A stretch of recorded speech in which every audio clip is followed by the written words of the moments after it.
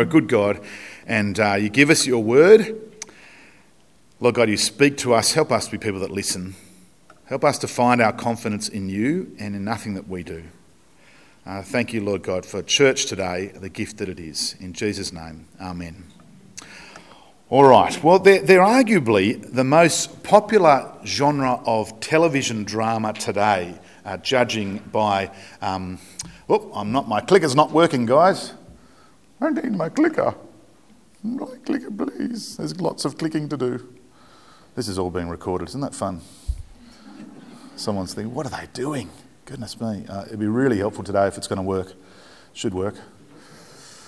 Just talk amongst yourselves for a moment. Blah, blah, blah. And where's... it's Callum. The kids have gone out. It's Callum's birthday today. Wow. And Harry's. There you go. Okay. Any other birthdays today? No. Okay, that's all right. No. Kim's baby's due today. Yeah, we good to go? I'll do that right now. That's the old... Is it plugged in at the wall? Either one. Nah, it looks different at the top there, actually, than it normally does. Yeah. Kim's baby's due today.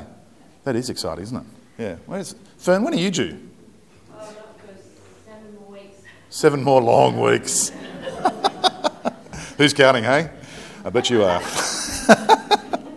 Okay, I think I'm going to just continue on. You're going to have to use your imagination a little bit. I'm not going to use that until it's ready to go, so otherwise it'll be confusing. Well, I don't know if you've heard it. These are, if you look at the top 20, say, Netflix shows, all right, that sort of television shows, there's shows like Stranger Things, which is a bit of a favourite of our household, to be honest. It's a bit of fun. A show called Afterlife, Lucifer, Tidelands, The Last Kingdom, even The Good Place, We're Going. These shows here, they are the most popular shows on television at the moment. Now, what do they have in common? Well, they're all immensely popular, and they all use these themes of spirituality, good and evil, the demonic, evil spirits, vampires, the afterlife, the underworld, and all of which evidently keeps us watching. It seems that modern Australians today have a fascination with all things the devil, demons, and darkness. But they're just TV shows, right? They're just stories, they're just fiction. So what then do we make of this story that Andrew just read for us from Mark's Gospel? It seems like would easily fit into one of these shows, wouldn't it? Is it just fiction? Or is something far more extraordinary, far more significant, perhaps we could say significant on a cosmic scale going on? In Mark's Gospel, Mark answers the question. It's a simple question really of who is this man? It's a question that we all need to have an answer to. Who is this man, Jesus? Is he just a good story? Would he make a good Netflix show? Or is he who he claims to be, the historical Jesus who walked this earth, who died and rose again? Is he the Holy One of God? Because even the demons at Capernaum, well, they confess that. God's Son, who has the power over and authority over evil. So fiction? No. Strange? Mysterious? Fascinating? Oh, yes, for sure. So this is where we're heading today, and you might want to have a look at your outline and you can see where we're going. Jesus teaches that the real world includes a dark spiritual side, and we shouldn't ignore this. Yet this is still God's world, and the good news, because of the gospel, is that we have no reason to fear. Now this morning I want us to consider how we respond to the devil and his tactics. That's our question, I guess. How do we do that? How should we respond to this dark spiritual world? What does Jesus say in his word to followers of Jesus? And what is Jesus' interaction with this man in Capernaum, possessed by evil spirits? What does that tell us too? So that's where we're heading. Now, Christian responses to this topic, they do vary, and I guess you could think of them in terms of a spectrum. See, at one end, you've got some Christians who take the devil too seriously. In other words, it's all they think about, it's all they talk about. Demons are everywhere, they tell us. A demon of this and a demon of that. The Christian life is a series of devil-dodging exercises. But the effect of this type of thinking is that it's not only unbiblical, I think, as we'll see, but it results in fear and lacking belief in the promises of God and the power of God and the victory won for us over sin and death on the cross. But then there's the other end of the spectrum, which is also, I think we'll find, unbiblical too.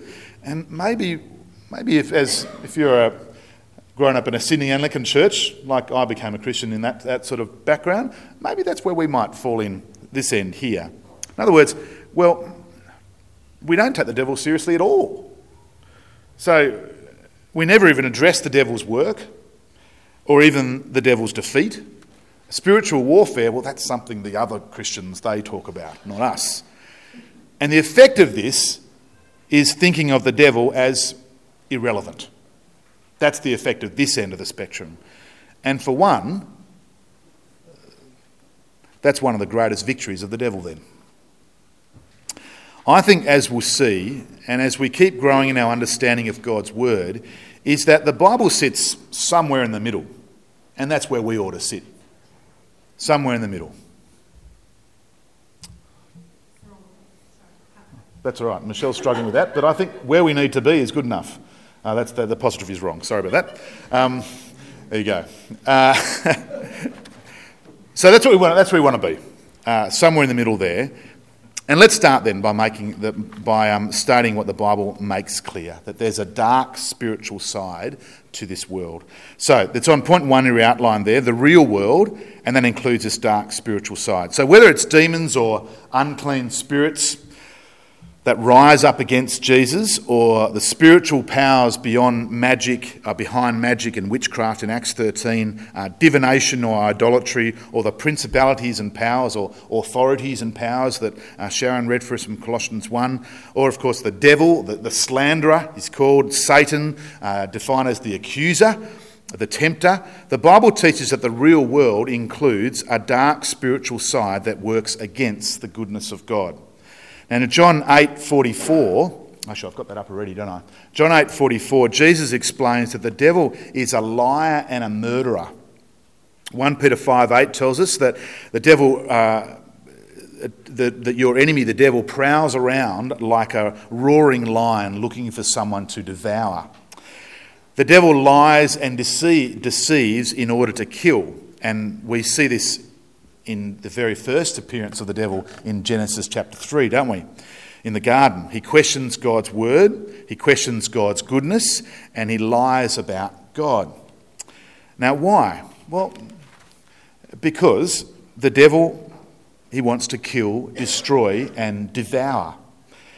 And that's exactly what happened. As the man and the woman believed his lies, they fell under the judgment of God. They became sinners, and when sin entered the world, human beings began to die.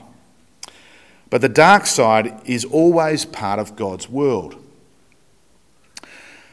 But as much as some movies and some unhelpful Christian books would like to tell us, there's actually no dualism in the Bible. That is, there's no equal and opposite forces of good and evil battling out to see who might win. It's not as if it's God versus the devil in some kind of Star Wars, the Force versus the dark side, evenly pitched battle. That's not how the Bible describes it at all. And we see it straight away in Mark chapter 1, don't we? The evil spirits are scared of Jesus. They're threatened by him because they know they can't win. They can't win, take on the Son of God and win. Have you come to destroy us? They ask. We're not sitting on some knife edge of uncertainty whether or not we'll win this battle with the devil and where success and failure depend on us. That's not how the Bible describes this battle. Now, what's difficult to comprehend sometimes, and it's fascinating at the same time, I think, is that when demons or even the devil himself are operating, and we see this, I'll give you a couple of examples in a moment, they're serving God's purposes, not their own. It's God's world and he's in charge. So even in this episode in Capernaum, in the synagogue, God's purposes were not only to heal the man, but to show Jesus' authority, his identity as the Holy One of God, who has the power over the devil.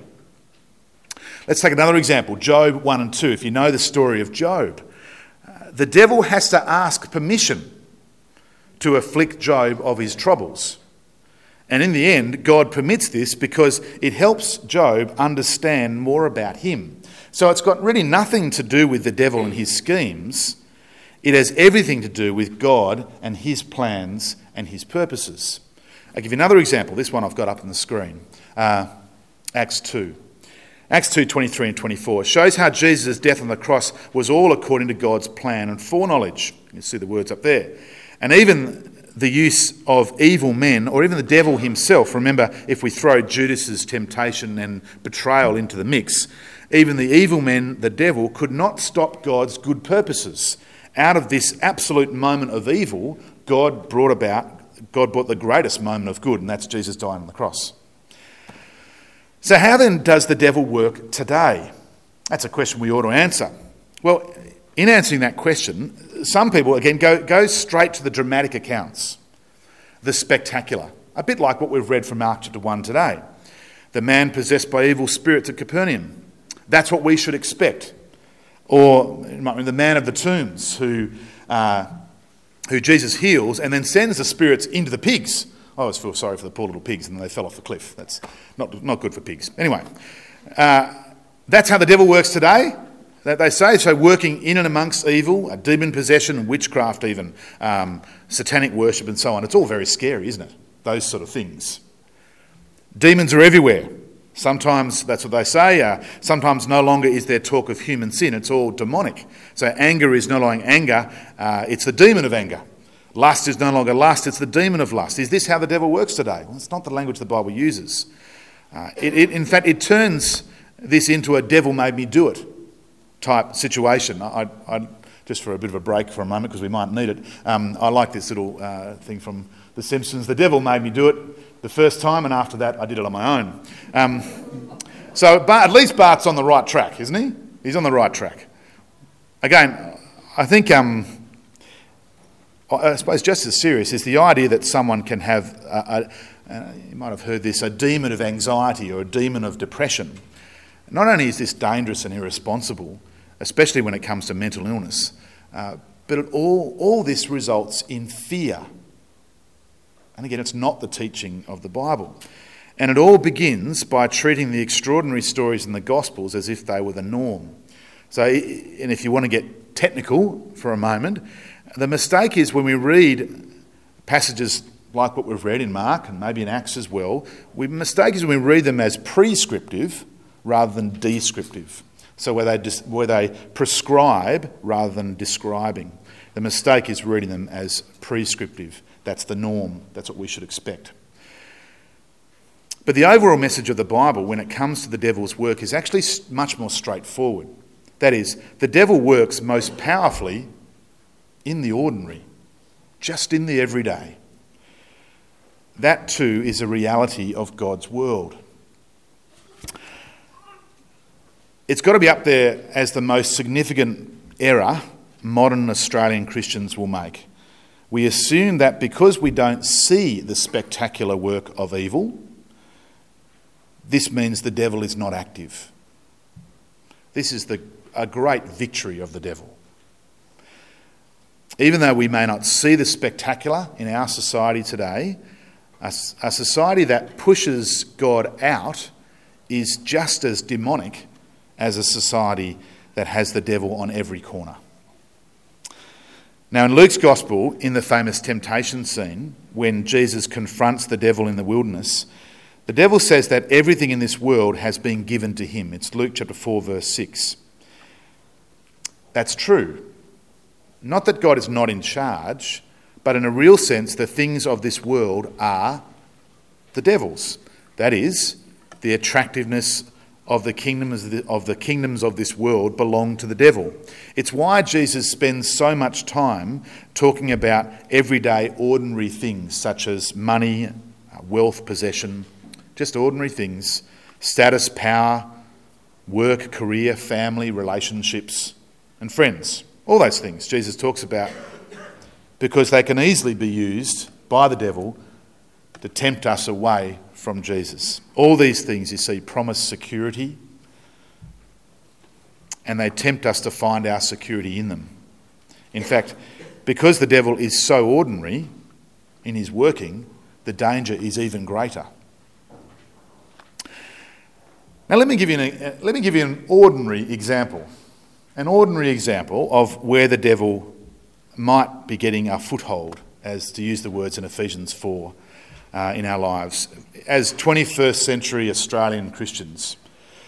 Last week I plugged an article in the Southern Cross. I don't often talk about the Southern Cross, I probably should more often, but anyway, I don't. The Southern Cross is the Sydney Anglican Church magazine that comes out each month, and there's a particular article this week that is very good, and it's about church attendance. So this is the... I've put up other pictures too. Sorry, my PowerPoint's a bit out today. I apologise for that.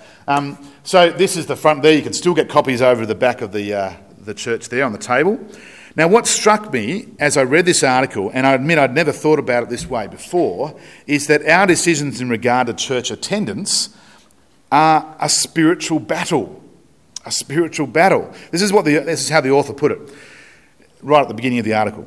The truth is that every Sunday morning, in the hours before church services start all over the city, I don't like it how they put city, by the way, because, they forgot to include things that happen outside the city. I'll write to them and complain later. Anyway, all over the church services in our diocese, which includes Robertson, down to Ulladulla and across to Lithgow. Anyway, there is a real and deep spiritual war taking place. The truth is, the devil does not want you to come. I'm going to have to stop for a minute. Our dog has just walked in because that Teddy's going to go. Archie, can you look after Teddy? Unbelievable. We have a problem in the Thomas family. It's called Eve Thomas. She goes to church in the evenings down in Shellharbour, and she has a sleep in on Monday mornings and sometimes lets the dog out. Sometimes the cat comes in too, and hopefully the cat won't come in. Anyway, okay, so this is a pretty serious point and we've been interrupted by the dog. Anyway, let's keep going. Let me read that quote again. Let's start there again. So the truth is that every Sunday morning, in the hours before church services start all over our diocese, there is a real and deep spiritual war taking place. Now here's the truth. The truth is the devil does not want you to come to church. He does not want you to grow in your trust in the Lord Jesus as you hear the word taught and respond to it in faith and obedience. He doesn't want that. He doesn't want you to encourage others and meet over morning tea and encourage each other in gospel conversations. He doesn't want that. He doesn't want you to serve God's people, wherever it might be on a Sunday morning. He doesn't want you to do that. He loves it when you skip church. He loves it. Now, I know this is a bit hard to hear right now. You're thinking, hang on, I'm sitting here. I'm in church. What are you having a go at me for? Preaching to the converted, so to speak, or the choir. But know this, okay? This morning, a little spiritual battle was won. You're here. Know that, won't you? See, gathering as God's people on a Sunday morning is one of God's greatest gifts. It really is. It's one of God's greatest gifts he gives us. Another fascinating part of this article, and I do hope you read it, is the results of a particular survey done across this diocese. One conclusion from the survey was that most people believe they attended church about a third more than they actually do.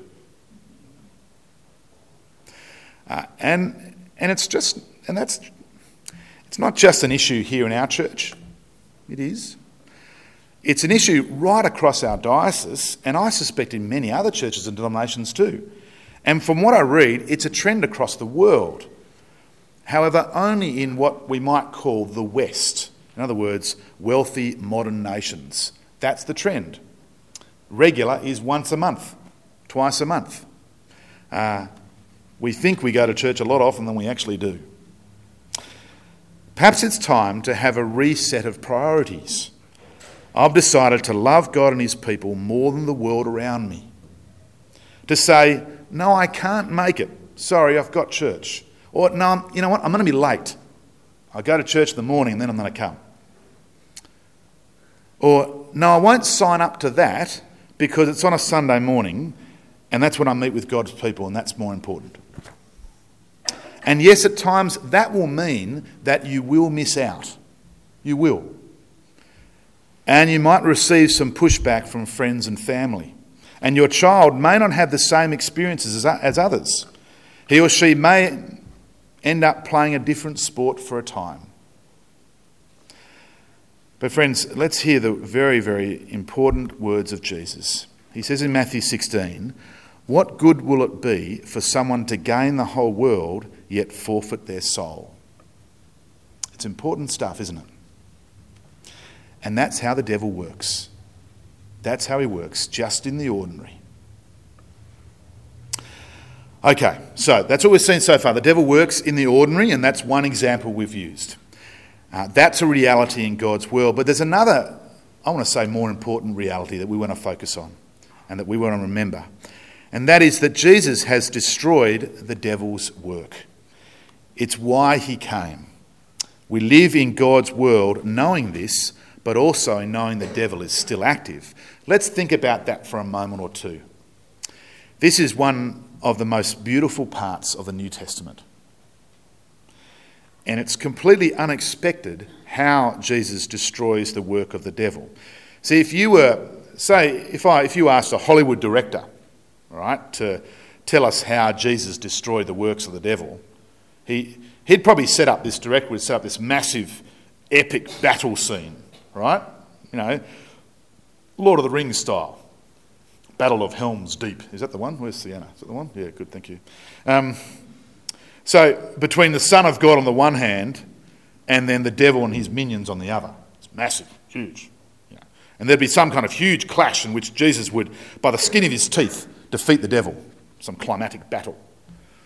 But unfortunately, this kind of drama has, and also fed into some Christian versions of how this victory took place. It's fed into that. But this misses the beauty and wonder of the way Jesus actually did it.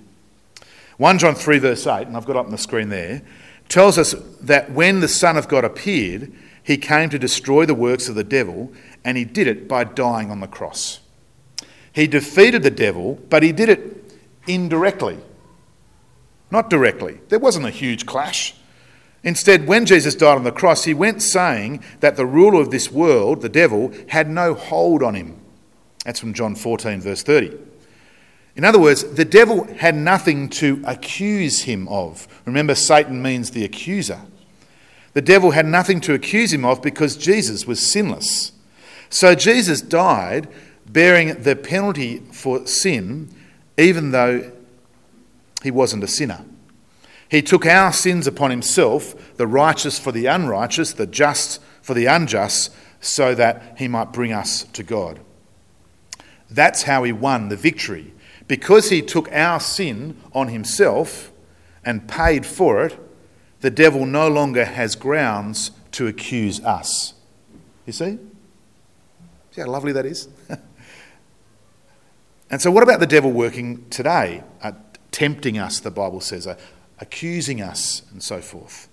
Well, he can't accuse us when we're in the Lord Jesus. That's for one. But how does the devil work? Well, the devil has been destroyed in the same sort of way that our sin has been destroyed. That is, there's a now and a bit of a not yet as well.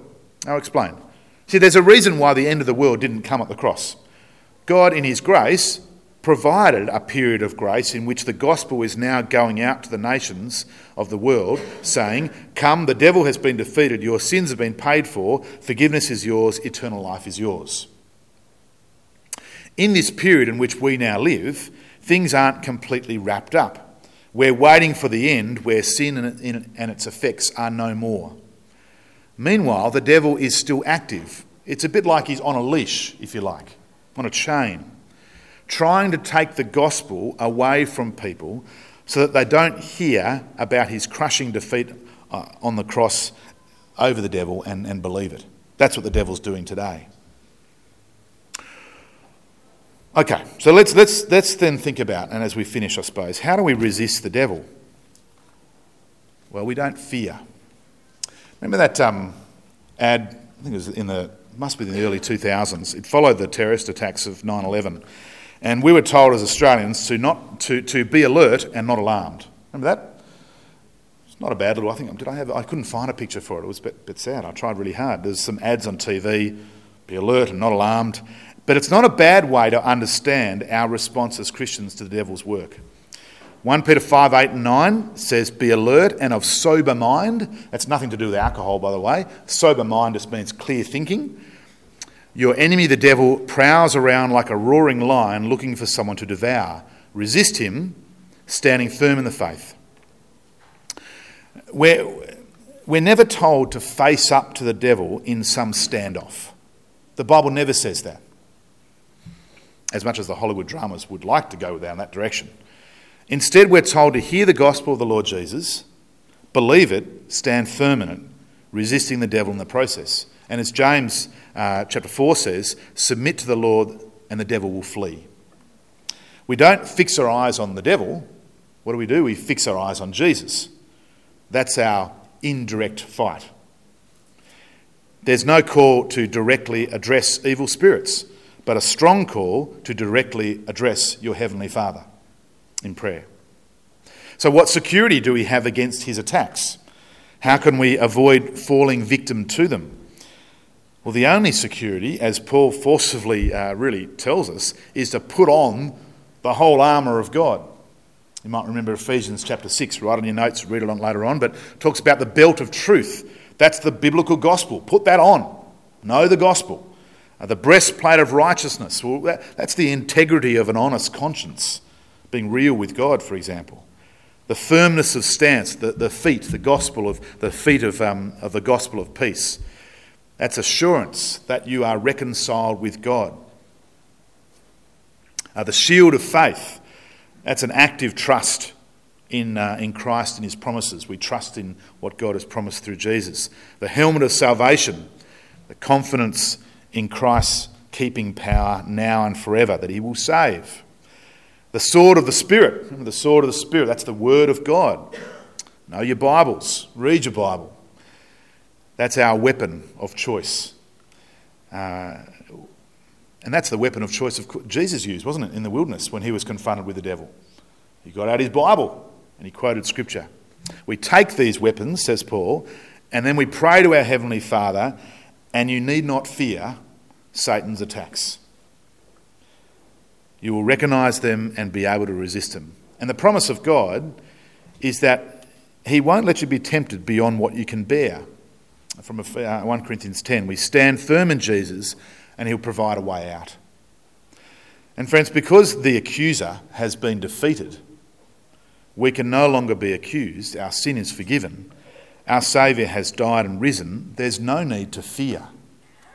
No need to fear. Nothing can separate us from the love of God that's in Christ Jesus. I've got this up on the screen as well, from Romans 8.